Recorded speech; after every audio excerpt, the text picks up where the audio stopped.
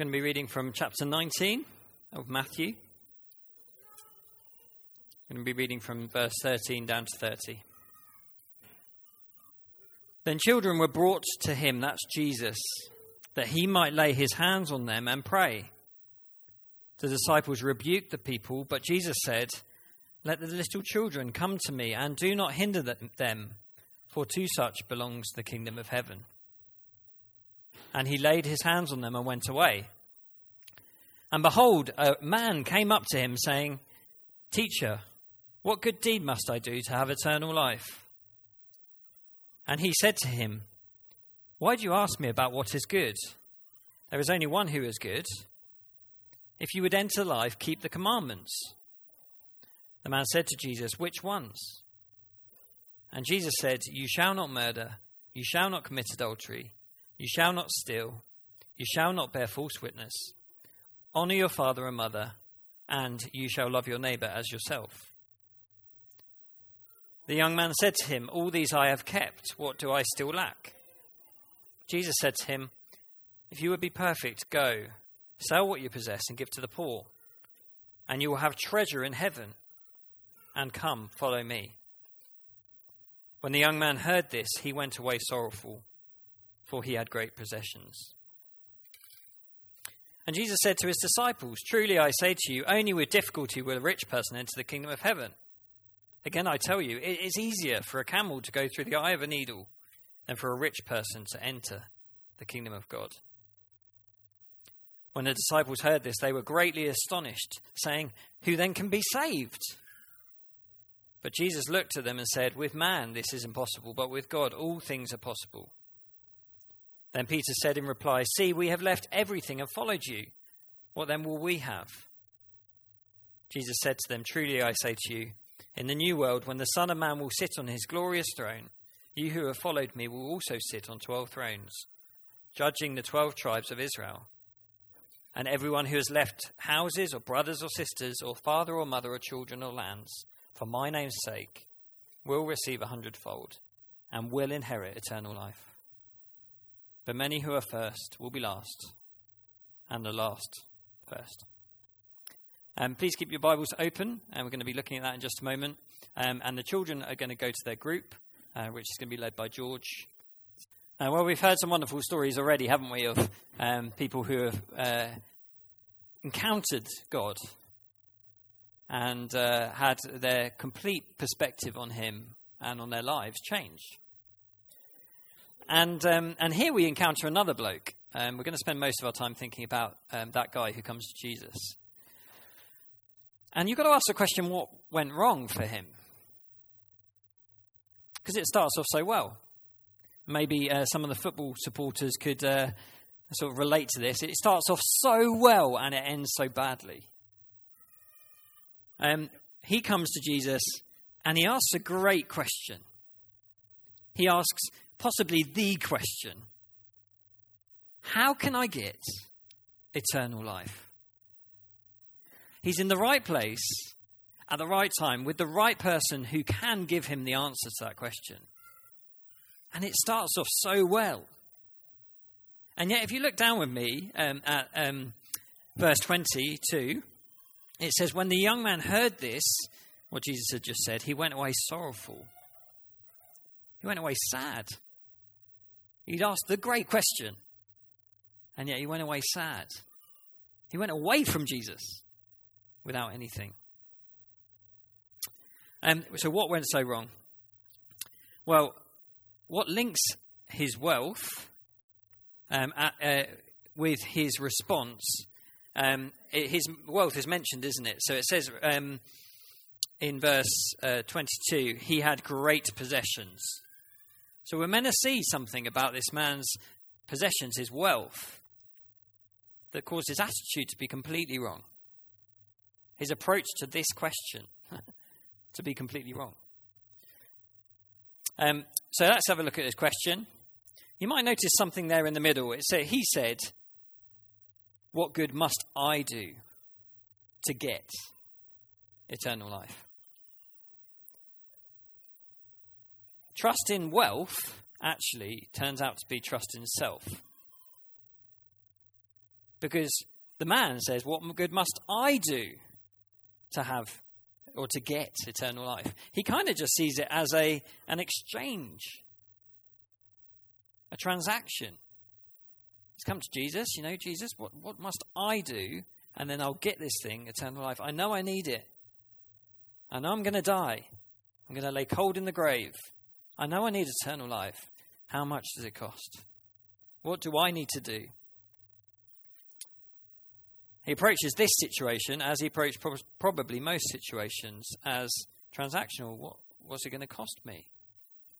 His wealth probably had taught him to do that, to be self-dependent. Who watches The Apprentice? Anyone? Yeah? Okay, just me and you. Should we just have a little chat? About The Apprentice then? This is The Apprentice. It's actually, for all of you who don't watch The Apprentice, it's on in a few weeks' time, okay? So that you can get on board with the new series, okay? Get on board with the first one because you meet all the people. You find out what they're like, and you find out what they say about themselves as well. And I'm setting off Siri as well.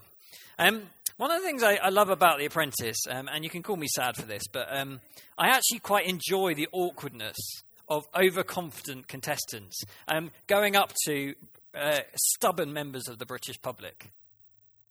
Because the overconfident contestant comes with their plan, we're just going to haggle and we're going to get what we want. And the stubborn member of the British public says, well, no. And this sort of awkwardness of the two coming together. Usually because their first offer is so woefully inadequate and it's actually insulting to the person. And so they get over that bit. But sometimes because the item that they want off the person is not for sale. It's just not for sale. It's an heirloom. It's something they've been handed down. It's just not for sale. Yes, Alan Sugar might have told you to go and get it. And yes, it might be convenient that it's here. But the item's not for sale. And you can see, as they're sort of, the cogs whirring and them sort of taking a back step because they're confused. They've come to it with their approach, their one approach. Let's just raise the offer. And the sudden realization is not for sale. Why am I saying this? Well, it's a bit like that in this passage, isn't it? The man comes and he says, what good must I do? He's got one approach. And that would be the normal approach, wouldn't it? Between us and God. We think, what must I do, God? A bit like Tom described. What must I do to get the things that I need from you? And yet with the words, with man this is impossible, Jesus levels the guy. And in effect, he's saying it's not for sale. You can't do it. You can't get eternal life. You can't offer anything in return for eternal life. It's not for sale. You can't buy or haggle your way into the kingdom of God. It's not going to work. So the first thing we see about this eternal life that this man desperately wants is that it won't be earned. Why? Well, that's we're going to see in Jesus' response to the man. Why? And the answer to why it can't be earned is because we can't keep God's law. You might be interested. It says, Jesus answered the man in verse 17, why do you ask me about what is good? There is only one who is good. So the first thing Jesus does for the man in showing him he can't get eternal life is he says that only God is good. If only God is good, then we're not good. God is the only one who is good. He points him to who God is and what he is like. The second thing he does in the second half of that verse, he says, he points him to God's law. He says, there is only one who is good. If you would enter life, keep the commandments. And by pointing this man to God's perfect standards, it should show him and all of us that we're woefully short of that. We fall far short of God's standard. We're going to have a little look at the kind of commands that Jesus points out. Notice the haggling in verse 18.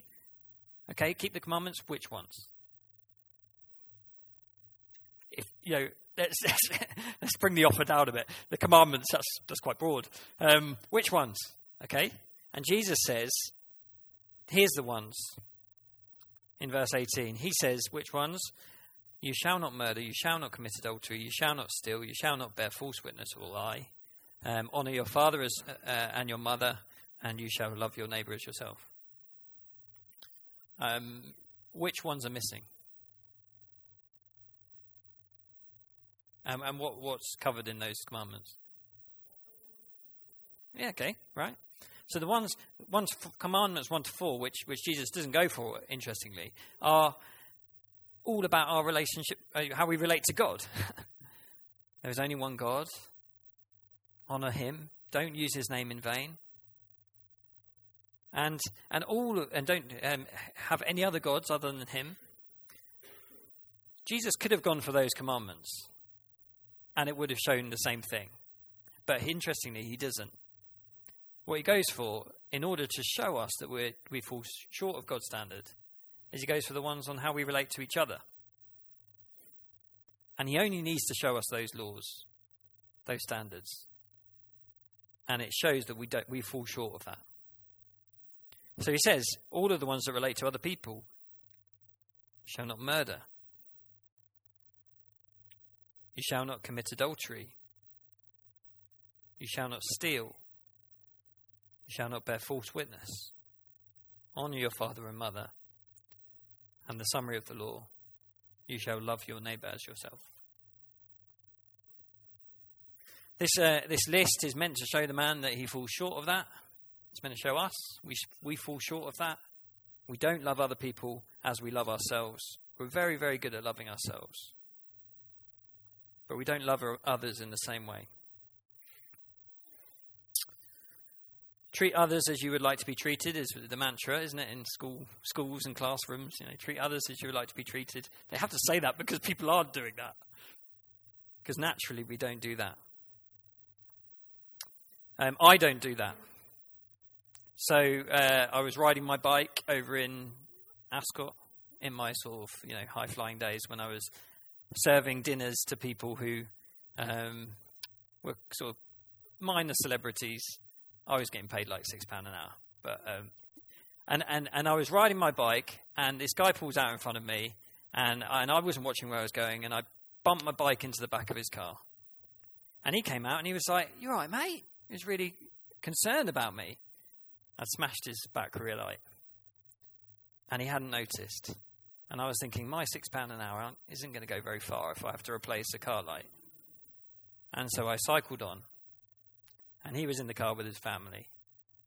And I thought of myself.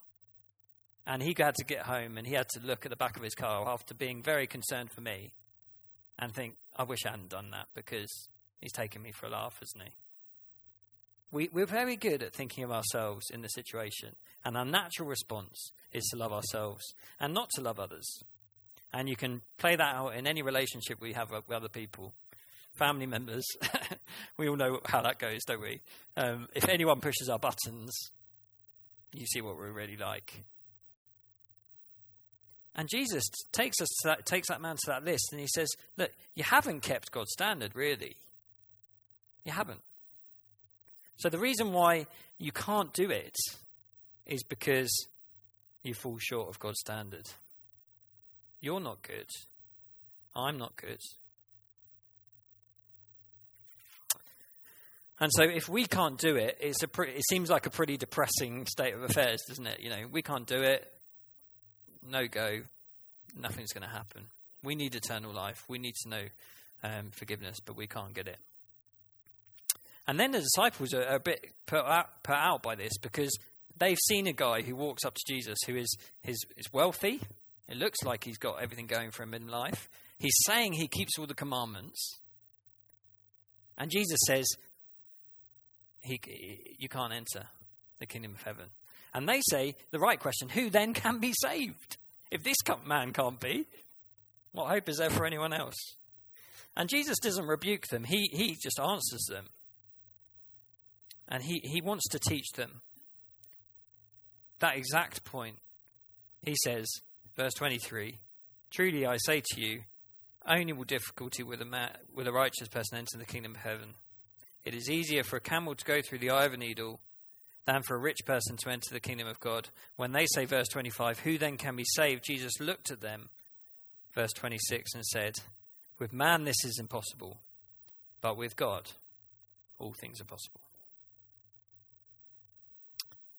So with God it is possible. For anyone trying to do it themselves, trusting in whatever they have to offer God, and they think that will be enough, it's the equivalent of a camel trying to squeeze himself through the eye of a needle. What God has to do first is he needs to humble us to show us we can't do it. We need his help. We need to accept that we can't do it so that we would accept the help that he gives us. And so there you go. Jesus says you can't do it. Only God is good. You haven't kept God's standard, really. It's impossible. But God can do the impossible. That's good news, isn't it? It's good news that God does the impossible for us. That he makes the way possible for us to know him. He makes the way possible for us to enter the kingdom of heaven, to enjoy life with him forever. And he does that through his son, Jesus. He sends his son, who was perfect. He always obeyed God. He always loved others. He never put himself over and above them. And he took on himself the punishment for our sin, the separation from God that we should have, so that we could then become God's friends. The man goes away sad. And I think this is here to challenge us, because you can walk away from the jackpot of Jesus tonight. You can walk away from the jackpot of Jesus because you think, actually, there must be something in this life that is better than Jesus. There isn't. He is the one we were made for. He is the one who died so that we might live forever. And yet the man, because he didn't want to give up what he had, because he was holding on to the riches in this life, he couldn't then lay hold of the riches in the life to come. If your hands are full, you're not ready to receive. Jesus, interestingly, if you look at the verse 13 down to 15, Jesus commends the little children, or he says, the kingdom of heaven belongs to such as these. He's not just saying, all children, and only children, not adults. But what point is he making? He's making the point that they are humbly receiving. They're coming to him and they're saying, they just want to be with him. They don't know about the things that should hold them back from him. They just come to him and they receive. And that's the ones that Jesus said. That's the attitude we need to have in order to enter the kingdom of heaven. But first he has to humble us to make that possible. So that's the first good question. The man says, what must I do to enter the kingdom of God or to have eternal life? And the answer is you can't do it, but God can. The disciples then say in verse... look down at verse 27. Peter said in reply, we have left everything and followed you. What then will we have? And this is for Christians who are here today. Because the disciples are thinking, we've left everything. And they had actually. The disciples had actually walked away from their jobs, their homes, their families, and followed Jesus. When he said, come follow me, they did. And as us today, Christians do give up something when they follow Jesus. Much as has been described, they give up perhaps the things that they were going for, aspiring for. They give up the life that they were living in sin, and perhaps the sinful relationships they were in. And here they ask a question of Jesus. And notice he doesn't rebuke them. He doesn't say, foolish disciples, how can you be so ungrateful? He answers them in verse 28. Their question is, what then will we have? Or what then will there be for us? And he says this in verse 28. Truly I say to you, in the new world, when the Son of Man will sit on his glorious throne, you who have followed me will also sit on 12 thrones, judging the 12 tribes of Israel. And everyone who has left houses or brothers or sisters or father or mother or children or lands for my name's sake will receive 100-fold and will inherit eternal life. For those who are Christians, who will have times when things are hard, because actually following Jesus doesn't always go well. People don't often want us to follow Jesus. They will say things which are, they will put us in situations where they are against us because we're following Jesus. And this question of what then will we have is a very real question. And we can be concerned as Christians. We can say, oh no, is all going wrong? What's happening? And yet Jesus doesn't laugh in our face. He doesn't say, oh, you're so weak and foolish. He reassures us of what is going to be coming. He reassures us of what eternal life will be like for all those who put their trust in him. And it will be fantastic. Anything that we might have given up in order to follow Jesus in this life, he says in heaven it will be 100-fold. Anything that we could give up for Jesus, for following Jesus now, think about that. What might that be for you? That job promotion, that relationship with your family that just is a bit different now that you're a Christian. Perhaps they don't understand why you do things the way that you do. That can be painful, but Jesus says in heaven it will be 100-fold. For some people, following Jesus will mean not getting married, not having a sexual partner, because that would be to go against what God says about marriage. And the world would say, you're losing out, you're missing out, because you can't have sex. And yet the person can say, I will receive 100-fold. Eternal life with God in heaven. And then Jesus summarizes it all, everything he's just said, by saying in verse 30, but many who are first in this life will be last. They will find out on the day when Jesus returns that everything that they've been living for, even if it was doing everything it could do for them in this life, it all comes crumbling down. Because they're not going to enter the kingdom of God. And the last, those who take on the journey of Jesus, the humiliation, the scorn of being a follower of Jesus in this life, those who are last, who are cast down, who people say, oh, you're stupid, why are you even doing that? Why give up a job, a career, with the police and a dream of being somebody to work with children, And yet, they will receive eternal life. They will be first. So it's very different. Jesus flips everything on its head. And everything that we thought about coming to God, he flips on its head. We can't do it. We need him to do it for us.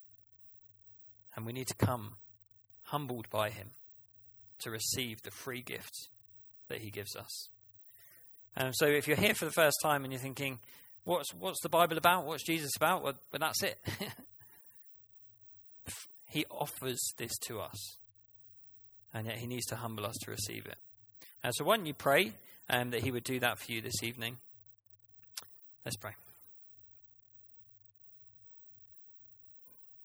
Father God, thank you that you do welcome little children, that you do want us to come to you as children, those who have been humbled by you to receive, to not come with our ideas, our achievements, but to come empty-handed. And thank you that you fill those empty hands with with far more than we could ever imagine. With life with you, knowing you as our Saviour and friend. And the new world to come, eternal life. We thank you for that wonderful hope that you put into our lives. We would be so lost without it. Thank you that you want us to come to you and that you invite us to do so. In Jesus' name, amen.